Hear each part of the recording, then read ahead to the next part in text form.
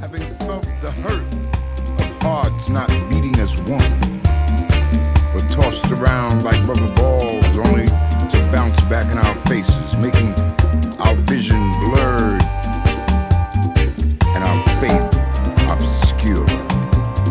Having heard the screams and the frantic sounds of a cry for help, for a child on fire, a drowning man, and a woman consumed by hate. Having smelled the stench of a rotting heart, an infected mind, and contaminated thoughts of how we treat each other. Having tasted the stale bread, the spoiled milk, the rancid meat of a meal not fit for a dog, I know what my senses want to feast on. I know the music I want to hear. I know the air I want to breathe.